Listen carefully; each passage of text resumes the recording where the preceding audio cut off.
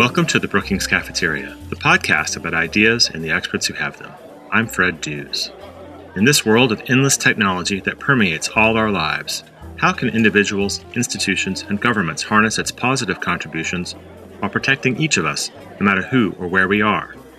That's a central question addressed by the guest expert on this episode in his new book from the Brookings Institution Press, titled Terms of Disservice: How Silicon Valley is Destructive by Design.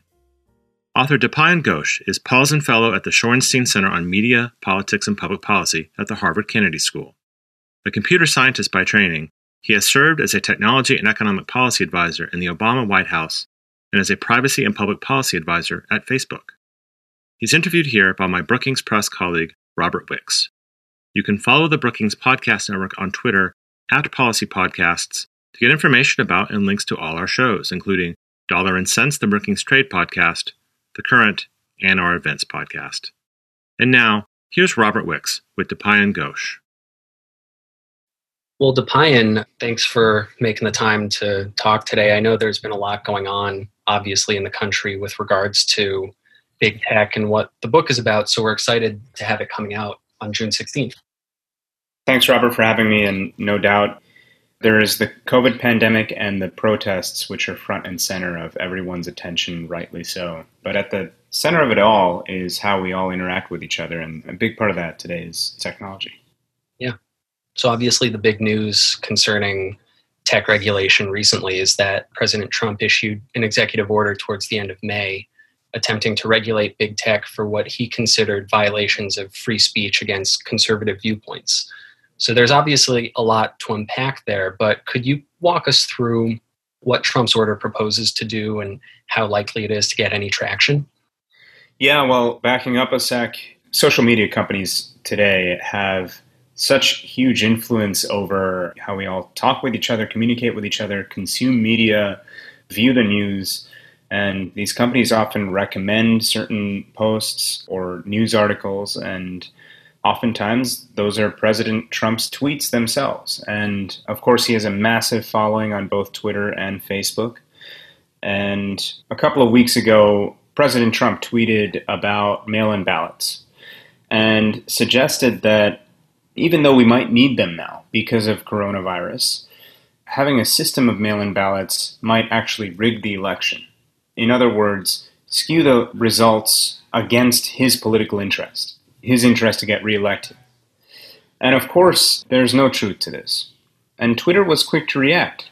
It always has had this authority to flag a post, but it did so for the first time against this tweet from President Trump and marked it as a political lie and linked to information that you could go see about mail-in ballots, which many people are now going to use this year to vote.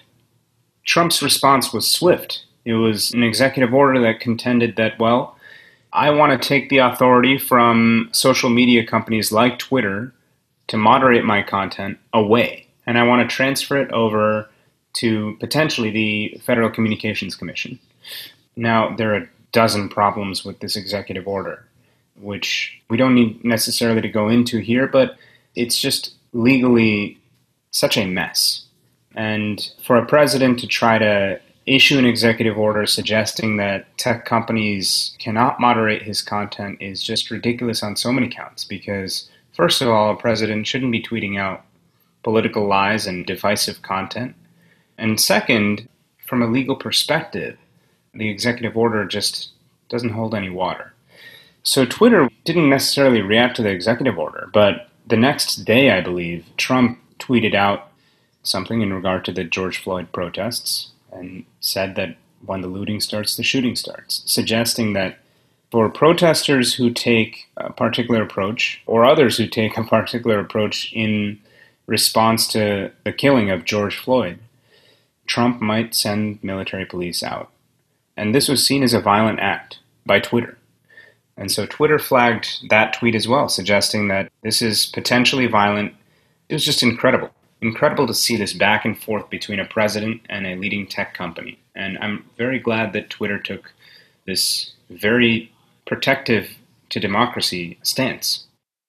Something that stood out to me is the idea, it's almost morbidly funny that your book calls for regulation. It's just a much more focused, constructive form of regulation than what could be proposed in an executive order. So could you maybe talk about what are the regulatory goals that we would want from smart laws that are meant to protect us? Yeah, it's a great question because I see that there are broadly two major problems with tech companies right now. So Facebook has been at the center of controversy because while Twitter has flagged Trump's posts, Facebook has done nothing about them. And Mark Zuckerberg himself has said that I'm not going to be the arbiter of truth. And this is why we've seen employee walkouts and employees resigning from their jobs at Facebook. And this is a huge problem. I would call these problems, broadly speaking, content policy problems. That's to say, content that appears on social media platforms and other internet platforms, publicly available information, needing to be moderated in some way. That's to say, we need to protect our media environment and people from misinformation and disinformation. We need to protect people, especially marginalized communities, from hate speech, from violent conduct, of course, from child exploitative material.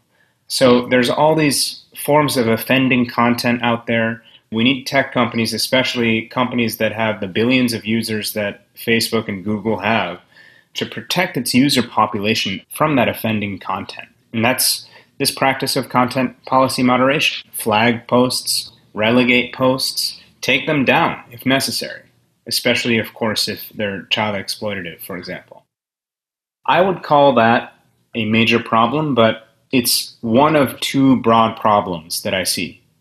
The other broad problem is systemic economic exploitation by the dominant tech platforms, Facebook, Amazon, Google, etc., where they've designed a business model that prioritizes the uninhibited collection of data, the use of that data to develop algorithms, opaque ways at the expense of people, and the holding of rivals, potential rivals, at bay through anti-competitive means, along with other practices. And I think it's a set of practices that's not policed, that's not scrutinized, partly because in the United States we don't have the regulatory authorities positioned well to scrutinize those practices.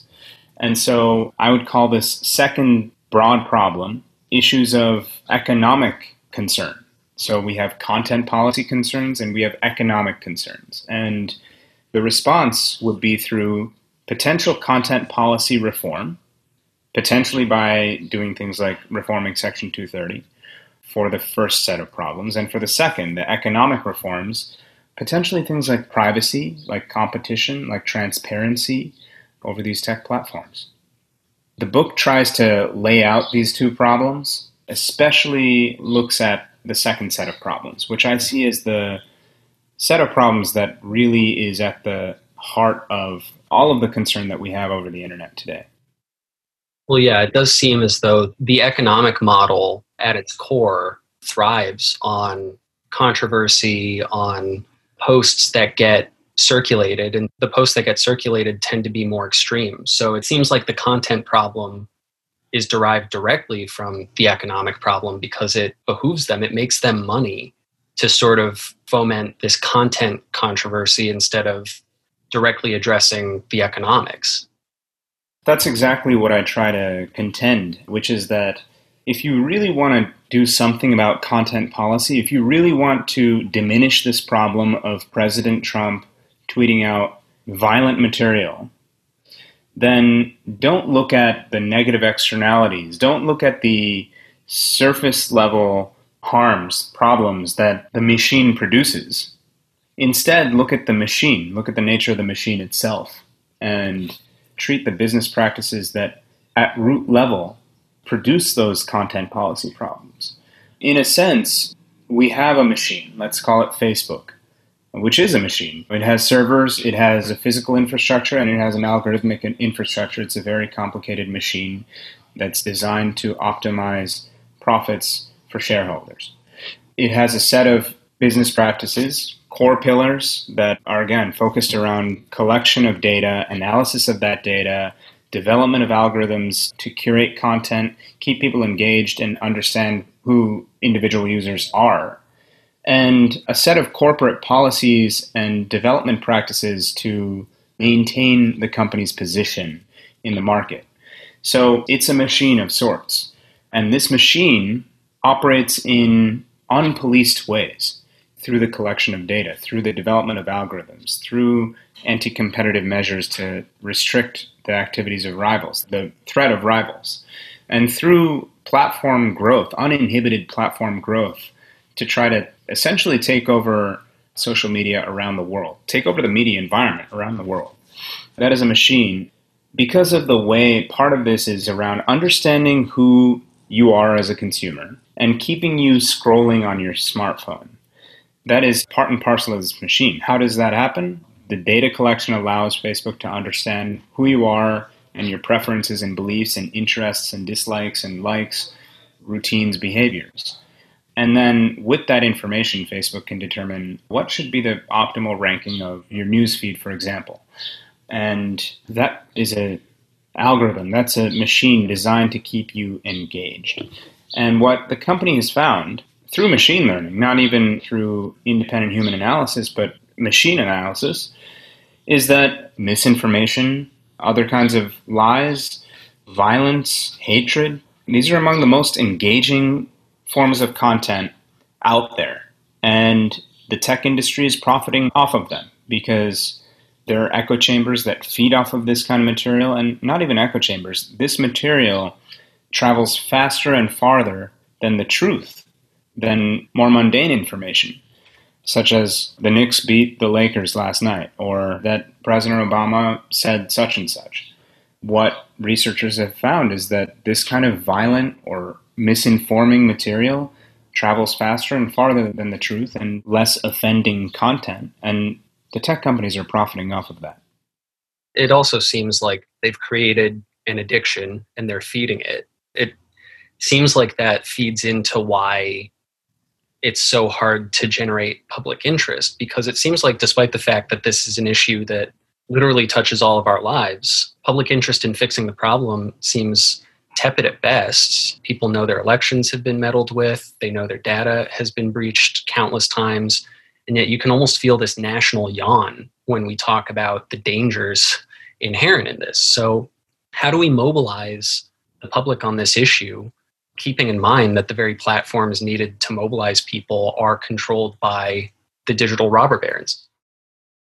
It's such a difficult question. Let's just take the individual case of privacy reform, which wouldn't address the entire business model of tech, but at least would it start to address things like Facebook collecting millions of data points on a particular user from across the internet and through location data and through third-party web cookies, et cetera, et cetera. Privacy could start to address how Facebook and what forms of data Facebook can collect, as well as potentially how Facebook can use that kind of data. That's what a privacy law might do. And yet, we all know the privacy harms that can arise from the tech industry. We witnessed the Snowden disclosures. We witnessed the Cambridge Analytica revelations. Europe has acted based on those two events and others. And yet in the United States, let's say a radically capitalistic, open economy, we're not able to do anything about it. Despite our seeing these incidents, and despite all this, we have completely failed. President Obama introduced the Consumer Privacy Bill of Rights Act of 2015, a legislative proposal developed by Obama and his White House and the Commerce Department, sent over to Congress, and there were no bites in Congress. No one wanted to co-sponsor this thing, in the House or the Senate, Republicans or Democrats. Why is that the case? Well, of course, in that particular case, it's complicated. That bill was criticized, but I think more broadly, there is reticence to push on privacy reform in this country because consumers don't really see the threat from data collection immediately. There's a thing in the book that I call the privacy paradox, whereby we often tend to look at the exchange that's happening here and now without thinking about the economic and social repercussions that can result days or months or years down the line, where we get access to Instagram immediately after signing up. We enjoy it, and we fail to see that there could be bigger economic harms that can come down the line. I honestly don't know how you start to create this conversation at a broader level and start to educate the public that, well, perhaps we need to pass a privacy law once and for all. And I actually don't think that that should necessarily be a goal, because I think it's such a difficult conversation to have at a broad level. This is a complex industry. These practices around data collection are so complicated themselves. Instead, I think we need our national leaders. We need politicians to stand up and take a stand for consumers. Yeah, it seems like we're not very good at identifying threats that aren't going to hurt us immediately, like global warming and fixing the healthcare system. But every once in a while, something happens, a flashpoint. The pandemic has shown us that the healthcare system does need to be reformed. It took the death of George Floyd to set off this wave of calls for justice and police reform. It's like we need an event to show us how bad things can get before we say, okay, we need to fix this problem. In your mind, is there a nightmare scenario, something that could happen that would make all of us wake up and say, oh my God, we actually have to do something about our cybersecurity? It's hard to imagine anything worse than what has already happened. We saw the Snowden disclosures. We witnessed the fact that the United States government was collaborating with a bevy of technology firms, the leading firms in Silicon Valley, siphoning information and conducting a massive surveillance program. We saw Russia pushing disinformation, establishing essentially a coordinated disinformation campaign against American voters, which was a direct attack to our political process and American democracy. We saw Cambridge Analytica, through which essentially a Russian researcher gained access to the Facebook data of 87 million people, the vast majority of them Americans, and potentially the fact that that data might have been shared by Cambridge Analytica to third parties. We also know that one of Cambridge Analytica's clients was the Trump campaign at the time. So we have seen big issues. I don't know. I don't know what it would take beyond the potential rigging of a national election. Maybe the rigging of a national election, as a matter of fact. Maybe if we can clearly point someday to the fact that there are disinformation operators out there, they're accessing our data en masse, and they are coordinating campaigns against us, and those campaigns lead to a particular result. Maybe that's the type of thing that would finally set us all off. It's sad, though, because it feels like a chicken-egg scenario where if something like that happened, to report it could be read in some corners as fake news. It seems like we report on this type of stuff, but the reporting can be thought of as fake news, and so it's not taken seriously. It's like this thing that just kind of keeps going and going. And I know it's not fair to ask you for the solution, because it does seem like it's pretty intractable, but is it really just going to be about this slow, steady process of demanding that our lawmakers care about us and put the needs of the consumers ahead of straight monetary value? I think the good news to your earlier question is that perhaps we're starting to see some movement. Because when we look at privacy, even though at the federal level it's hard to push something organically because of the privacy paradox and because of tech lobbying and because of political alignment, let's say, between the current administration and the tech industry to an extent, despite all of that, we're seeing states move. For example, California has passed the strongest US-based privacy law that currently exists. I think we could say that. It's been described as a GDPR light in the sense that Europe has its general data protection regulation, which is extraordinarily protective theoretically, although it hasn't been enforced to the word. And the California law is not quite GDPR. I've heard some privacy advocates suggest that it's only 35% there. Yet it's the strongest law we have in the US, anywhere in the US right now. And I think that it's forcing a national conversation because the tech industry doesn't want to comply with California, or at minimum wants to assure that no state goes further than California. And so there's some impetus behind a tech industry lobby to force a federal law that essentially wouldn't do much beyond what California does already, but would preempt any state. So I think there's some movement in privacy. I think there's some movement in competition policy as well, particularly on antitrust reform. We've seen a couple of big efforts amongst academics, particularly legal experts like Fiona Scott Morton, who have laid out mechanisms by which you could start to investigate an antitrust case against companies like Facebook and Google. We've seen the UK put out a few reports on this through its CMA. We've seen a big report from the University of Chicago. So I think that there's some movement. There's a possibility that you could start to act against these three pillars. If you think of a company like Facebook or Google or Amazon, part of what I argue in this book is that there's a consistent business model, no matter what company over the internet you look at. And more specifically, what I describe as the consumer internet, those companies that engage in an ongoing dialogue with consumers, like Facebook, like Twitter. That business model involves the collection of data on an uninhibited basis, the use of that data to opaque ends, that's to say, to develop algorithms that curate content and target ads, and the engagement in anti-competitive practices to maintain market position. If you see those as three core pillars of the tech industry, and I believe they are consistent amongst these dominant internet firms, right now the tech industry has unilateral control over those three areas. If you think about your exchange with Facebook, for example, of data, Facebook can kind of do whatever it wants with your data. When you think about how Facebook uses algorithms to engage you or target ads at you, Facebook can, again, do whatever it wants, really.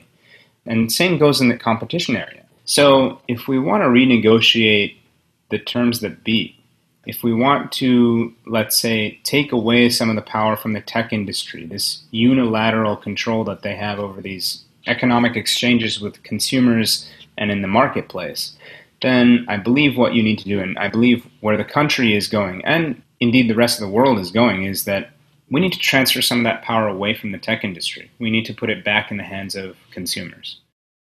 Well, I feel like a lot of the questions I've been asking you are kind of downers. So as we wrap up, I want to finish by addressing, you bring up a new social contract in your book with specifics like the right to be forgotten, data anonymization. Could you walk us through, if we woke up tomorrow and everything was fixed, what would that look like? What would the new social contract look like in that world? This goes to our discussion just now. A new social contract will counteract this pressure from the industry, this unilateral power from the industry, and transfer some of that power, maybe all of that power, to the consumer. So when you think about privacy and the practice of data collection by Google, for example, which has its tentacles everywhere, really. For example, a company like Google can collect information, does collect information through on-platform engagement with Google. That's to say, when we search for things, obviously Google is keeping a record of what we search, trying to infer our behaviors and our interests from that. But also our location data, also our mobile ecosystem data, because many of us are Android users. Many of us use Google apps on our iPhones, etc. Also location data, purchase data, web browsing data on third-party websites that have cookies and ad trackers that are connected back to Google, et cetera, et cetera. So Google is collecting all this information about us. Most of us are not really aware of all of it, and it's happening all the time, everywhere. And we could say, theoretically then, that Google has 100% of the power in this relationship with the consumer. What I would contend is we need a privacy law whereby users have 100% of the control, if they want it. So if Google currently is collecting all this information, users should be able to delete any information Google has on them. users should be able to opt out of certain kinds of data exchanges that Google might be engaging in. Users should be able to opt out of certain kinds of inferences that Google might be making about them. So that, yes, this might mean that their service might be less personalized. That's a choice that consumers should have. And I believe it will reduce the bias that we see over the internet and many of the problems that have been talked about. Because when you put the responsibility back on the user, users shouldn't technically have any complaints, especially if these are not only opt-outs, but opt-ins, whereby Google can't collect your information, can't use your information in certain ways unless you proactively tell them that they can. So I think that that's what a digital social contract would be. On privacy issues, that's to say, give users complete decision-making power over what Google can collect and what Google can do with your information. On transparency, give users complete transparency over what kinds of information Google has and how Google uses that kind of information for or against a user. And on competition, really break down this business model. Start to understand how this industry really works, because what I would contend is that, first of all, these companies are monopolies. When you look across the landscape of the consumer internet, every segment of the internet is controlled by Facebook, Google, or Amazon. When you look at e-commerce or email or internet search, social media or picture sharing or online video sharing, each of these segments of the consumer internet is controlled by one of these three companies, essentially. So they have these monopolies. Not only that, I believe that they're natural monopolies in the sense that there are strong network effects around their presence in these industries, these segments of the consumer internet market. And what they're able to do is, with that monopoly position, siphon out currency from their consumers, which comes in the form of our data and our attention. At a monopoly rent, they can take as much of it as they want, and they can charge whatever they want for it from the other side of the market, which is marketers trying to reach us. So I think we really need to understand, our policymakers really need to understand this much more effectively and start to act against it, because if these companies are national monopolies, then they deserve heavy regulation. Dipayan, this has been great. Thank you so much for talking with me. The book is Terms of Disservice, How Silicon Valley is Destructive by Design. The author is Dipayan Ghosh. Dipayan, thank you again. Thanks, Robert.